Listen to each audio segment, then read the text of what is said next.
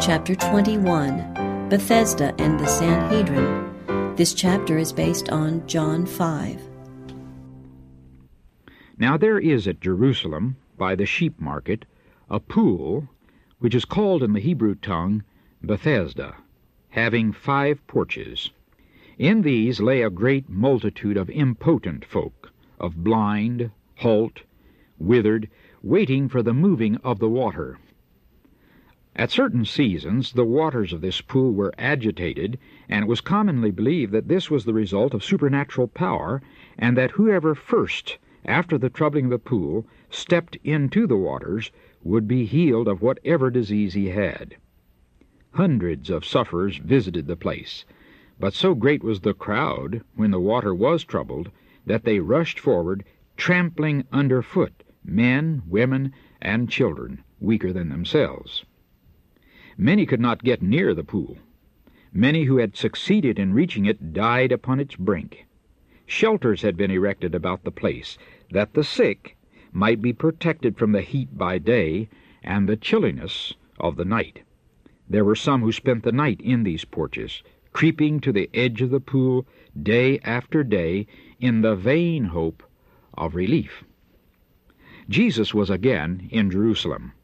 Walking alone in apparent meditation and prayer, he came to the pool. He saw the wretched sufferers watching for that which they supposed to be their only chance of cure. He longed to exercise his healing power and make every sufferer whole. But it was the Sabbath day. Multitudes were going to the temple for worship, and he knew that such an act of healing would so excite the prejudice of the Jews as to cut short his work. But the Savior saw one case of supreme wretchedness. It was that of a man who had been a helpless cripple for 38 years. His disease was in a great degree the result of his own sin, and was looked upon as a judgment from God. Alone and friendless, feeling that he was shut out from God's mercy, the sufferer had passed long years of misery. At the time when it was expected that the waters would be troubled, those who pitied his helplessness would bear him to the porches. But at the favored moment he had no one to help him in. He had seen the rippling of the water, but had never been able to get farther than the edge of the pool. Others stronger than he would plunge in before him. He could not contend successfully with the selfish, scrambling crowd. His persistent efforts toward the one object, and his anxiety and continual disappointment were fast wearing away the remnant of his strength. The sick man was lying on his mat and occasionally lifting his head to gaze at the pool, when a tender, compassionate face bent over him, and the words, "Wilt thou be made whole?" arrested his attention. Hope came to his heart. He felt that in some way he must have help. But the glow of encouragement soon faded. He remembered how often he had tried to reach the pool, and now he had little prospect of living till it should again be troubled. He turned away wearily, saying, "Sir, I have no man when the water's troubled to put me in the pool, but while I'm coming, another steppeth down before me." Jesus does not ask this sufferer to exercise faith in him. He simply says, "Rise, take up thy bed, and walk." But the man's faith takes hold upon that word.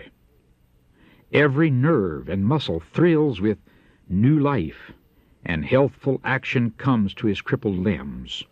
Without question, he sets his will to obey the command of Christ, and all his muscles respond to his will. Springing to his feet, he finds himself an active man. Jesus had given him no assurance of divine help. The man might have stopped to doubt and lost his one chance of healing, but he believed Christ's word, and in acting upon it he received strength. Through the same faith we may receive spiritual healing. By sin we have been severed from the life of God. Our souls are palsied, Of ourselves we are no more capable of living a holy life than was the impotent man capable of walking. There are many who realize their helplessness and who long for that spiritual life which will bring them into harmony with God. They are vainly striving to obtain it. In despair they cry, "O wretched man that I am, who shall deliver me from this body of death?" Romans chapter 7, verse 24, according to the margin. Let those desponding, struggling ones look up. The Savior is bending over the purchase of his blood, saying with inexpressible tenderness and pity, "Wilt thou be made whole?" He bids you arise in health and peace. Do not wait to feel that you're made whole.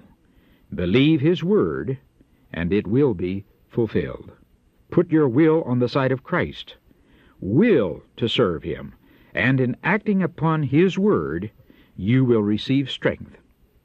Whatever may be the evil practice, the master passion, which through long indulgence binds both soul and body, Christ is able, and longs to, deliver. He will impart life to the soul that is dead in trespasses, Ephesians chapter 2, verse 1. He will set free the captive that is held by weakness and misfortune and the chains of sin. The restored paralytic stooped to take up his bed, which was only a rug and a blanket, and as he straightened himself again with a sense of delight, he looked around for his deliverer. But Jesus was lost in the crowd. The man feared that he would not know him if he should see him again. As he hurried on his way with firm, free step, praising God and rejoicing in his newfound strength, he met several of the Pharisees, and immediately told them of his cure. He was surprised at the coldness with which they listened to his story. With lowering brows they interrupted him, asking why he was carrying his bed on the Sabbath day. They sternly reminded him that it was not lawful to bear burdens on the Lord's day. In his joy, the man had forgotten that it was the Sabbath, yet he felt no condemnation for obeying the command of one who had such power from God. He answered boldly, "He that hath made me whole, the same said unto me, Take up thy bed and walk." They asked who it was that had done this, but he could not tell. These rulers knew well that only one had shown himself able to perform this miracle, but they wished for direct proof that he was Jesus, that they might condemn him as a Sabbath breaker. In their judgment, he had not only broken the law in healing the sick man on the Sabbath, but had committed sacrilege in bidding him bear away his bed.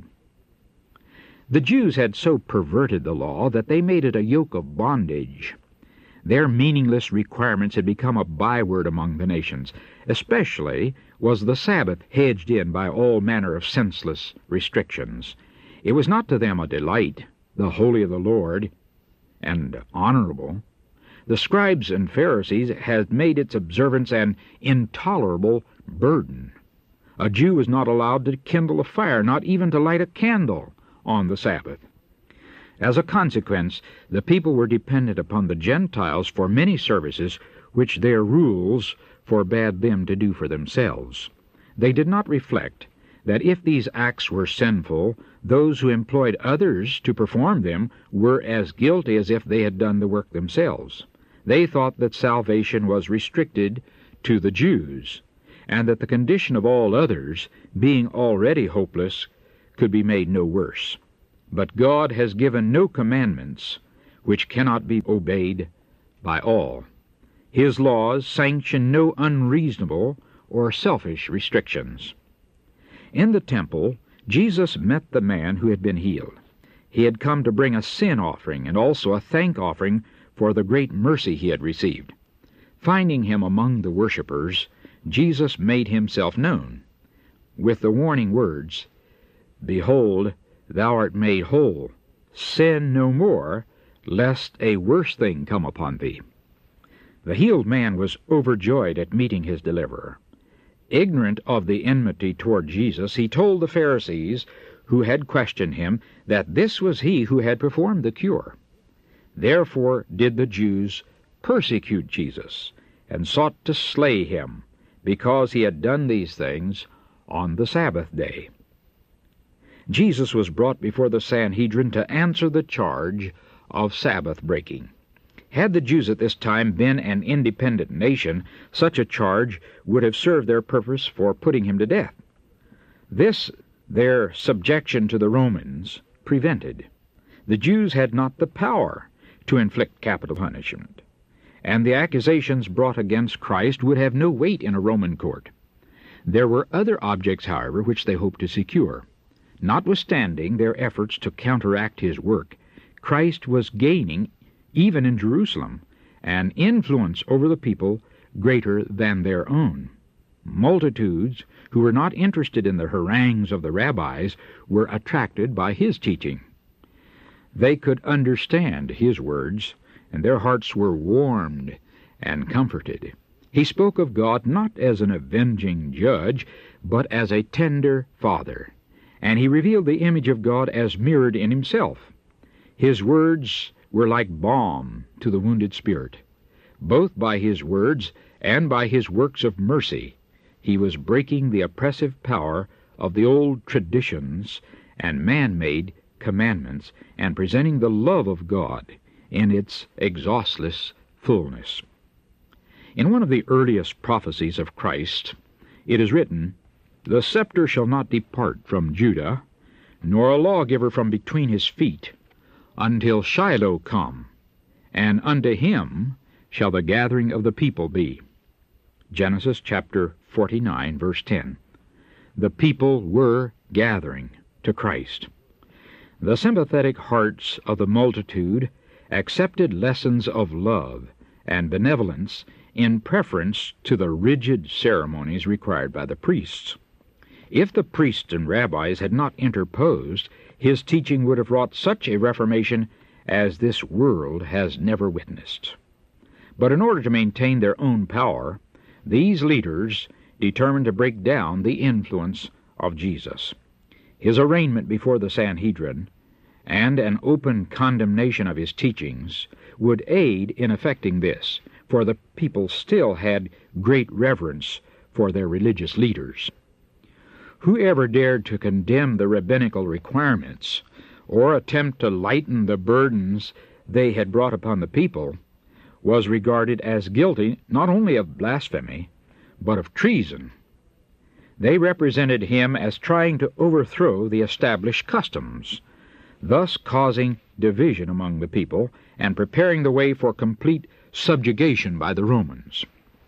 But the plans which these rabbis were working so zealously to fulfill originated in another council than that of the Sanhedrin. After Satan had failed to overcome Christ in the wilderness, he combined his forces to oppose him in his ministry, and if possible, to thwart his work. What he could not accomplish by direct personal effort, he determined to effect by strategy. No sooner had he withdrawn from the conflict in the wilderness than, in council with his confederate angels, he matured his plans for still further blinding the minds of the Jewish people that they might not recognize their Redeemer. He planned to work through his human agencies in the religious world by imbuing them with his own enmity against the champion of truth. He would lead them to reject Christ and to make his life as bitter as possible, hoping to discourage him in his mission. And the leaders in Israel became instruments of Satan in warring against the Savior. Jesus had come to magnify the law and make it honorable. He was not to lessen its dignity, but to exalt it. The Scripture says, "He shall not fail, nor be discouraged, till he have set judgment in the earth." Isaiah chapter 42, verse 21 and verse 4. He had come to free the Sabbath from those burdensome requirements that had made it a curse instead of a blessing. For this reason he had chosen the Sabbath upon which to perform the act of healing at Bethesda. He could have healed the sick man as well on any other day of the week, or he might simply have cured him without bidding him bear away his bed, but this would not have given him the opportunity he desired.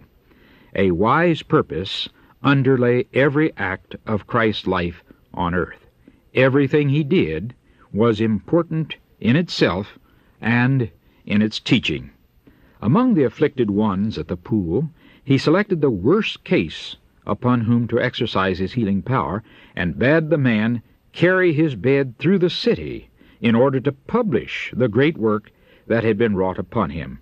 This would raise the question of what it was lawful to do on the Sabbath, and would open the way for him to denounce the restrictions of the Jews in regard to the Lord's Day, and to declare their traditions void. Jesus stated to them that the work of relieving the afflicted was in harmony with the Sabbath law. It was in harmony with the work of God's angels, who are ever descending and ascending between heaven and earth to minister to suffering humanity. Jesus declared, "My Father worketh hitherto, and I work." All days are God's in which to carry out his plans for the human race. If the Jews' interpretation of the law was correct, then Jehovah was at fault, whose work has quickened and upheld every living thing since first he laid the foundations of the earth. Then he who pronounced his work good and instituted the Sabbath to commemorate its completion must put a period to his labor and stop the never-ending routine of the universe. Should God forbid the sun to perform its office upon the Sabbath, cut off its genial rays from warming the earth and nourishing the vegetation? Must the system of worlds stand still through that holy day? Should he command the brooks to stay from watering the fields and forest, and bid the waves of the sea still their ceaseless ebbing and flowing? Must the wheat and corn stop growing, and the ripening cluster defer its purple bloom? Must the trees and flowers put forth no bud nor blossom on the Sabbath? In such a case, men would miss the fruits of the earth, and the blessings that make life desirable. Nature must continue her unvarying course. God could not for a moment stay his hand, or man would faint and die. And man also has a work to perform on this day. The necessities of life must be attended to, the sick must be cared for, the wants of the needy must be supplied. He will not be held guiltless who neglects to relieve suffering on the Sabbath. God's holy rest day was made for man, and acts of mercy are in perfect harmony with its intent. God does not desire his creatures to suffer an hour's pain that may be relieved upon the Sabbath or any other day. The demands of God are even greater upon the Sabbath day than upon other days. His people then leave their usual employment and spend the time in meditation and worship. They ask more favors of him on the Sabbath than upon other days. They demand his special attention. They crave his choicest blessings. God does not wait for the Sabbath to pass before he grants these requests. Heaven's work never ceases, and men should never rest from doing good. The Sabbath is not intended to be a period of useless inactivity. The law forbids secular labor on the rest day of the Lord. The toil that gains a livelihood must cease. No labor for worldly pleasure or profit is lawful upon that day. But as God ceased his labor of creating, and rested upon the Sabbath, and blessed it, so man is to leave the occupations of his daily life and devote those sacred hours to healthful rest, to worship, and to holy deeds. The work of Christ in healing the sick was in perfect accord with the law. It honored the Sabbath. Jesus claimed equal rights with God in doing a work equally sacred and of the same character with that which engaged the Father in heaven. But the Pharisees were still more incensed. He had not only broken the law according to their understanding, but in calling God his own Father, had declared himself equal with God. John chapter 5, verse 18, Revised Version. The whole nation of the Jews called God their Father.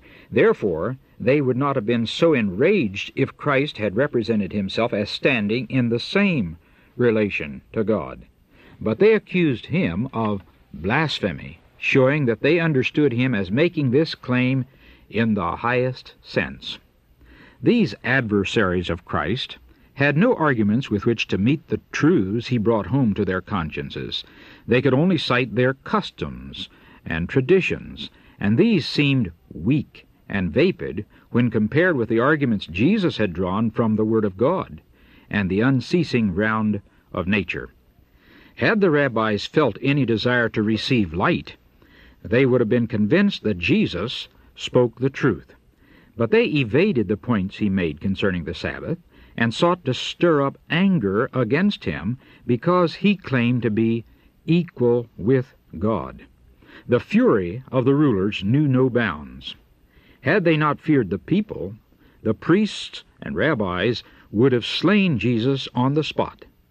But the popular sentiment in his favor was strong. Many recognized in Jesus the friend who had healed their diseases and comforted their sorrows, and they justified his healing of the sufferer at Bethesda. So, for the time, the leaders were obliged to restrain their hatred. Jesus repelled the charge of blasphemy. "My authority," he said, "for doing the work which you accuse me, is that I am the Son of God, one with him in nature, in will, and in purpose. In all his works of creation and providence, I cooperate with God. The Son can do nothing of himself, but what he seeth the Father do." The priests and rabbis were taking the Son of God to task for the very work he had been sent into the world to do. By their sins they had separated themselves from God, and in their pride were moving independently of him. They felt sufficient in themselves for all things, and realized no need of a higher wisdom to direct their acts. But the Son of God was surrendered to the Father's will and dependent upon his power. So utterly was Christ emptied of self that he made no plans for himself. He accepted God's plans for him, and day by day the Father unfolded his plans. So should we depend upon God, that our lives may be the simple outworking of his will. When Moses was about to build the sanctuary as a dwelling place for God, he was directed to make all things according to the pattern shown him in the mount. Moses was full of zeal to do God's work. The most talented, skillful men were at hand to carry out his suggestions. Yet he was not to make a bell, a pomegranate, a tassel, a fringe, a curtain, or any vessel of the sanctuary except according to the pattern shown him. God called him into the mount and revealed to him the heavenly things. The Lord covered him with his own glory, that he might see the pattern, and according to it all things were made. So to Israel, whom he desired to make his dwelling place, he had revealed his glorious ideal of a character. The pattern was shown them in the mount, when the law was given from Sinai, and when the Lord passed by before Moses and proclaimed, the Lord God, merciful and gracious, long-suffering and abundant in goodness and truth, keeping mercy for thousands, forgiving iniquity and transgression and sin." Exodus chapter 34, verses 6 and 7. Israel had chosen their own ways. They had not builded according to the pattern. But Christ, the true temple for God's indwelling, molded every detail of his earthly life in harmony with God's ideal. He said, "I delight to do thy will, O my God. Yea, thy law is within my heart." Psalms 40, verse 8. So our characters are to be builded for an habitation of God through the Spirit. Ephesians chapter 2, verse 22. And we are to make all things according to the pattern, even him who suffered for us, leaving us an example that ye should follow his steps. Hebrews chapter 8, verse 5, and 1 Peter chapter 2, verse 21. The words of Christ teach that we should regard ourselves as inseparably bound to our Father in heaven. Whatever our position, we are dependent upon God, who holds all destinies in His hands.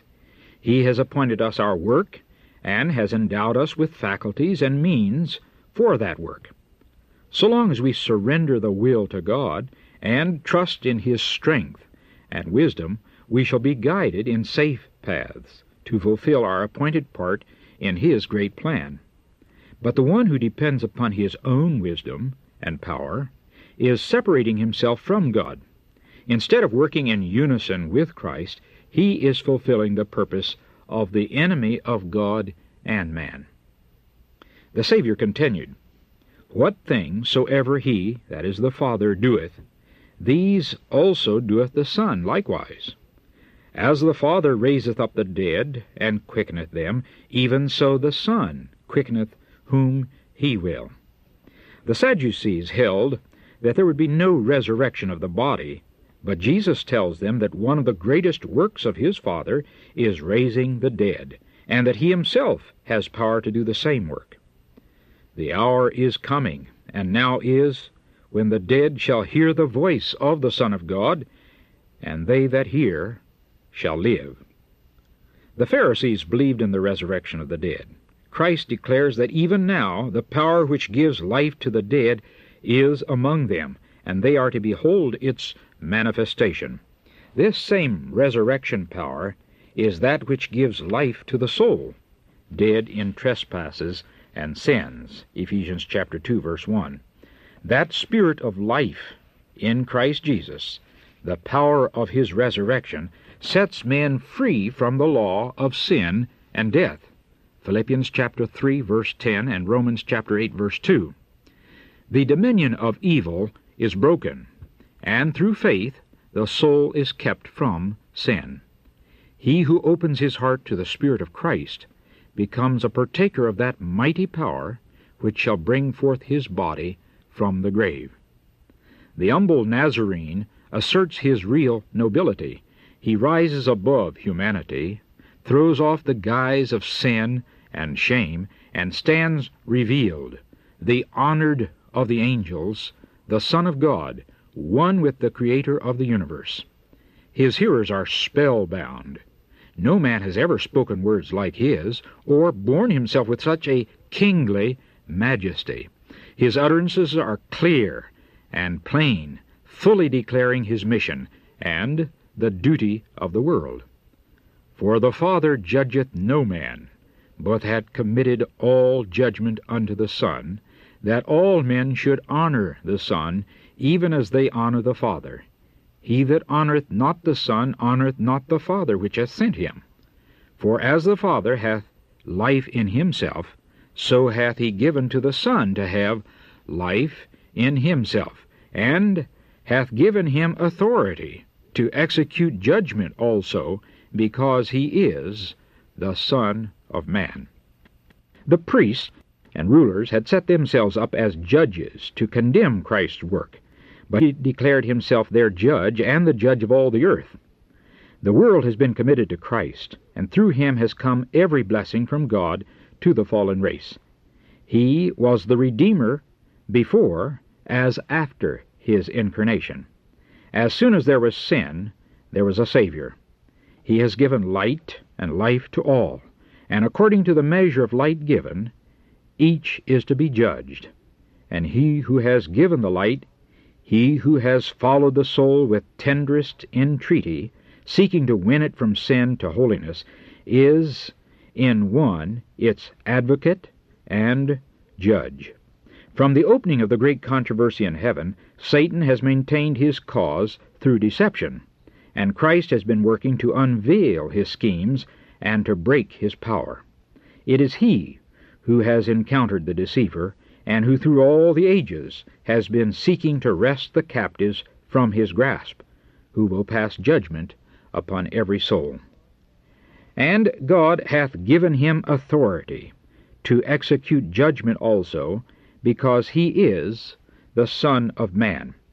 Because he has tasted the very dregs of human affliction and temptation, and understands the frailties and sins of men, because in our behalf he has victoriously withstood the temptations of Satan, and will deal justly and tenderly with the souls that his own blood has been poured out to save, because of this the Son of Man is appointed to execute the judgment. But Christ's mission was not for judgment, but for salvation. God sent not his Son into the world to condemn the world, but that the world through him might be saved. John chapter 3, verse 17.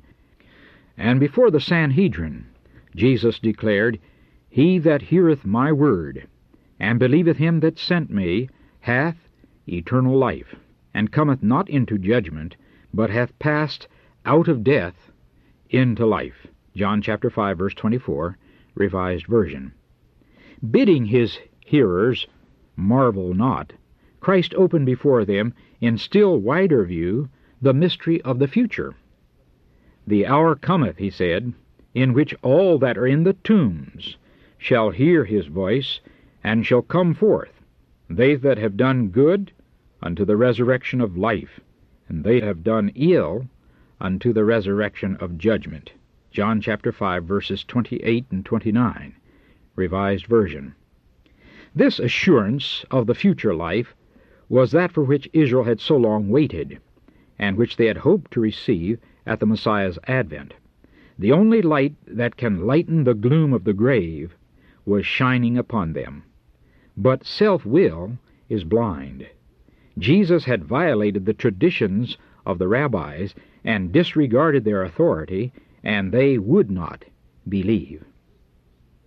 The time, the place, the occasion, the intensity of feeling that pervaded the assembly, all combined to make the words of Jesus before the Sanhedrin the more impressive. The highest religious authorities of the nation were seeking the life of him who declared himself the restorer of Israel. The Lord of the Sabbath was arraigned before an earthly tribunal to answer the charge of breaking the Sabbath law. When he so fearlessly declared his mission, his judges looked upon him with astonishment and rage. But his words were unanswerable. They could not condemn him. He denied the right of the priests and rabbis to question him or to interfere with his work. They were invested with no such authority. Their claims were based upon their own pride and arrogance. He refused to plead guilty of their charges or to be catechized by them. Instead of apologizing for the act of which they complained or explaining his purpose in doing it, Jesus turned upon the rulers, and the accused became the accuser. He rebuked them for the hardness of their hearts and their ignorance of the Scriptures. He declared that they had rejected the Word of God, inasmuch as they had rejected him whom God had sent. Ye search the Scriptures, because ye think that in them ye have eternal life, and these are they which bear witness of me. John chapter 5, verse 39, Revised Version. In every page, whether history or precept or prophecy, the Old Testament Scriptures are irradiated with the glory of the Son of God. So far as it was of divine institution, the entire system of Judaism was a compacted prophecy of the gospel. To Christ give all the prophets witness. Acts chapter 10, verse 43. From the promise given to Adam, down through the patriarchal line and the legal economy, heaven's glorious light made plain the footsteps of the Redeemer. Seers beheld the star of Bethlehem, the Shiloh to come, as future things swept before them in mysterious procession. In every sacrifice, Christ's death was shown. In every cloud of incense, his righteousness ascended. By every jubilee trumpet, his name was sounded. In the awful mystery of the Holy of Holies, his glory dwelt. The Jews had the Scriptures in their possession, and supposed that in their mere outward knowledge of the Word they had eternal life. But Jesus said, Ye have not his word abiding in you. Having rejected Christ in his word, they rejected him in person. "Ye will not come to me," he said, "that ye might have life." The Jewish leaders had studied the teachings of the prophets concerning the kingdom of the Messiah, but they had done this not with a sincere desire to know the truth, but with the purpose of finding evidence to sustain their ambitious hopes. When Christ came in a manner contrary to their expectations, they would not receive him, and in order to justify themselves, they tried to prove him a deceiver. When once they had set their feet in this path, it was easy for Satan to strengthen their opposition to Christ. The very words that should have been received as evidence of his divinity were interpreted against him. Thus they turned the truth of God into a lie, and the more directly the Savior spoke to them in his works of mercy, the more determined they were in resisting the light. Jesus said, "I receive not honor from men." It was not the influence of the Sanhedrin, it was not their sanction he desired. He could receive no honor from their approbation. He was invested with the honor and authority of heaven. Had he desired it, angels would have come to do him homage. The Father would again have testified to his divinity. But for their own sake, for the sake of the nation whose leaders they were, he desired the Jewish rulers to discern his character and receive the blessings he came to bring them. "I am come in my Father's name, and ye receive me not. If another shall come in his own name, him ye will receive." Jesus came by the authority of God, bearing his image, fulfilling his word, and seeking his glory. Yet he was not accepted by the leaders in Israel. But when others should come, assuming the character of Christ, but actuated by their own will and seeking their own glory, they would be received. And why? Because he who is seeking his own glory appeals to the desire for self-exaltation in others. To such appeals, the Jews could respond. They would receive the false teacher because he flattered their pride by sanctioning their cherished opinions and traditions. But the teaching of Christ did not coincide with their ideas. It was spiritual and demanded the sacrifice of self. Therefore, they would not receive it. They were not acquainted with God, and to them his voice through Christ was the voice of a stranger. Is not the same thing repeated in our day? Are there not many, even religious leaders, who are hardening their hearts against the Holy Spirit, making it impossible for them to recognize the voice of God? Are they not rejecting the Word of God, that they may keep their own traditions? "Had ye believed Moses," Jesus said, "ye would have believed me, for he wrote of me. But if ye believe not his writings, how shall ye believe my words?" It was Christ who had spoken to Israel through Moses. If they had listened to the divine voice that spoke through their great leader, they would have recognized it in the teachings of Christ. Had they believed Moses, they would have believed him of whom Moses wrote. Jesus knew that the priests and rabbis were determined to take his life. Yet he clearly explained to them his unity with the Father and his relation to the world. They saw that their opposition to him was without excuse, yet their murderous hatred was not quenched. Fear seized them as they witnessed the convincing power that attended his ministry, but they resisted his appeals and locked themselves in darkness. They had signally failed to subvert the authority of Jesus or to alienate the respect and attention of the people, many of whom were convicted by his words. The rulers themselves had felt deep condemnation as he had pressed their guilt home upon their consciences, yet this only made them the more bitter against him. They were determined to take his life.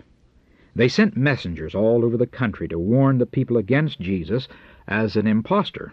Spies were sent to watch him and report what he said and did. The precious Savior was now most surely standing under the shadow of the cross.